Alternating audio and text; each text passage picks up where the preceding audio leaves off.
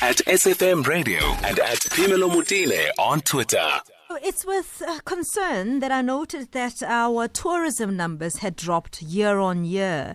And I just wanted to get a better sense of what this means for all of us and how this happened and what were the factors making this possible. Martin Wiest is the CEO of Tourvest, and he joins me now on the line to unpack all of this. Good afternoon, and thank you so much for joining us, Martin. Good afternoon, Pamela, and your listeners. It's a pleasure to be with you. Did this come as a surprise to the industry that the numbers had dwindled year on year? No, I think that, because we get forward bookings and most of our guests book 3 to 6 months before they arrive in South Africa, we've got a relatively strong line of sight into future bookings. So I guess it would be fair to say that a decline in tourism volumes was anticipated by many parts of the industry. And let's start with maybe, some of the factors that attributed to this. Look, firstly, I think, and maybe you can put yourself into the shoes of a decision maker of making a holiday. Yeah. As South Africa, we stand in global competition. There's well over 200 countries on this planet, of which maybe 100 have tourism potential. So we're vying for the global tourism market. We're vying to come and travel to South Africa. And then, at the end of the day, there's various components that a consumer uses in the decision making. And some of them are very logical. Value proposition, does it represent value for money? Does it fit into my personal budget is one of them. And I guess at the end of the day in South Africa, we've had a relatively stable currency, albeit that some people will disagree with me on that one, and a inflation that runs particularly in the tourism and hospitality industry in just over 10% at the moment. So the value proposition of South Africa has certainly been discounted. Second part that people look for is personal security. And unfortunately, South Africa hasn't been particularly good when it comes to the personal security issue of people traveling here, nor the people that live here.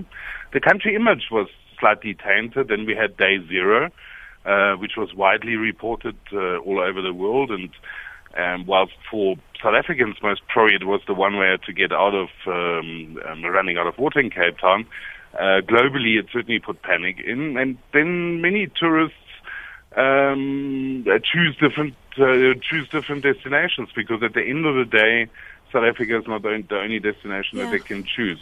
Martin, one of the things I'm seeing happening, so there are these attempts at trying to deal with this, right? So you see often government coming up with all these strategies, and sometimes in different pockets it's regional and so on. But there's this new buzz around giving the tourist a new experience, what they're calling authentic experience. Are we headed the right way? Is that what the tourist is looking for? Because I know that you guys do a lot of data collection. Are we doing what the tourist wants us to do?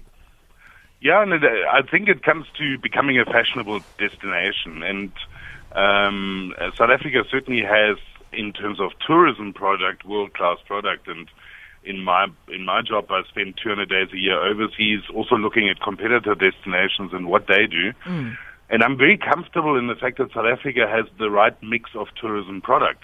We just temporarily not particularly fashionable for a whole heap of reasons. I think that is temporary in nature. But tourism goes through cycles. I've been in this industry since the mid-'80s, and we have good years and we have bad years. And maybe what I want to add is, whilst arrival numbers are currently down, and they're substantially down, we are down on a record year in South Africa. So it's not like we in the doldrums and have a non-existing tourism industry. We still have one of the top 5 years in the tourism industry in this country. We're coming out of a record year, and hence it becomes very obvious that the numbers are down. I also don't think, though, Martin, that we do enough PR outside there. There are countries who are very proactive.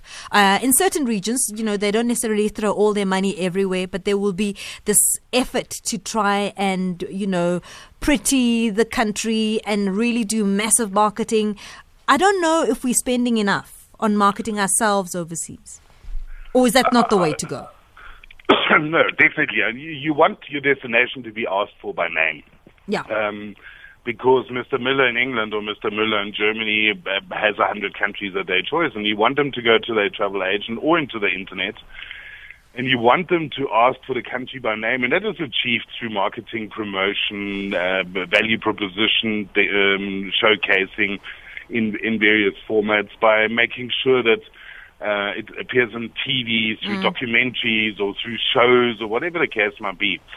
And I agree with you. I don't think South Africa is visible enough.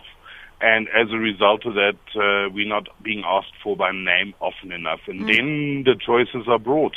And if I may say so, I mean, as Tourvest, we operate a substantial business up in East Africa, parallel to our South African division. Yep. And East Africa is growing rapidly at the moment because they've done that part better over the last 2-3 years. And that's why I think a lot of the growth we see in East Africa comes off our numbers in Southern Africa. Sure.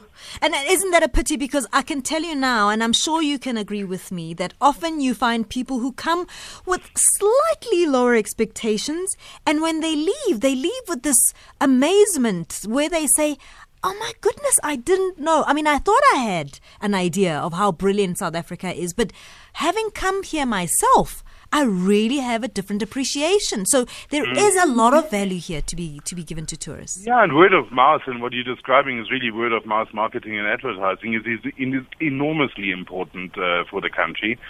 And simultaneously, if word of mouth is negative, and unfortunately, the frequency of crime-related incidences towards tourists is simply getting out of control in South Africa at the moment. Yeah. Simultaneously, negative word of mouth has a similar negative impact on the volume creation. So we need to get that part under control, and that part under control as quickly as possible. And unfortunately, I think, we don't speak enough about, it's not a tourism kind of problem. It's a all of our problem type thing, Yeah, and one can't you can't segment it. I've seen in the media now that we're talking about creating a tourism police to protect our tourists better. And I think that's a great initiative, and I would support that.